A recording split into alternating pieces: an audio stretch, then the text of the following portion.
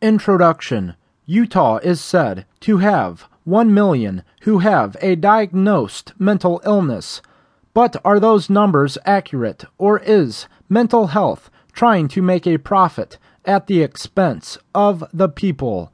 This book goes over my situation and what I've learned about Utah's behavioral health system.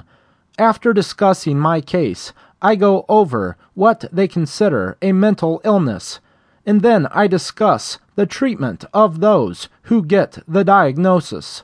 It is a dark and scary infiltration in our society that controls even our own government. Having taken philosophy of science, I was taught that the one field of study which is not a science is psychology. And yet, despite this, our legislature makes laws giving funding to mental health, and our courts trust the evaluations of those in the field. So how is it that a non-science managed to control the government? There is a twofold problem. One, there are those of us who do not have a mental illness, but have been falsely labeled with the disability.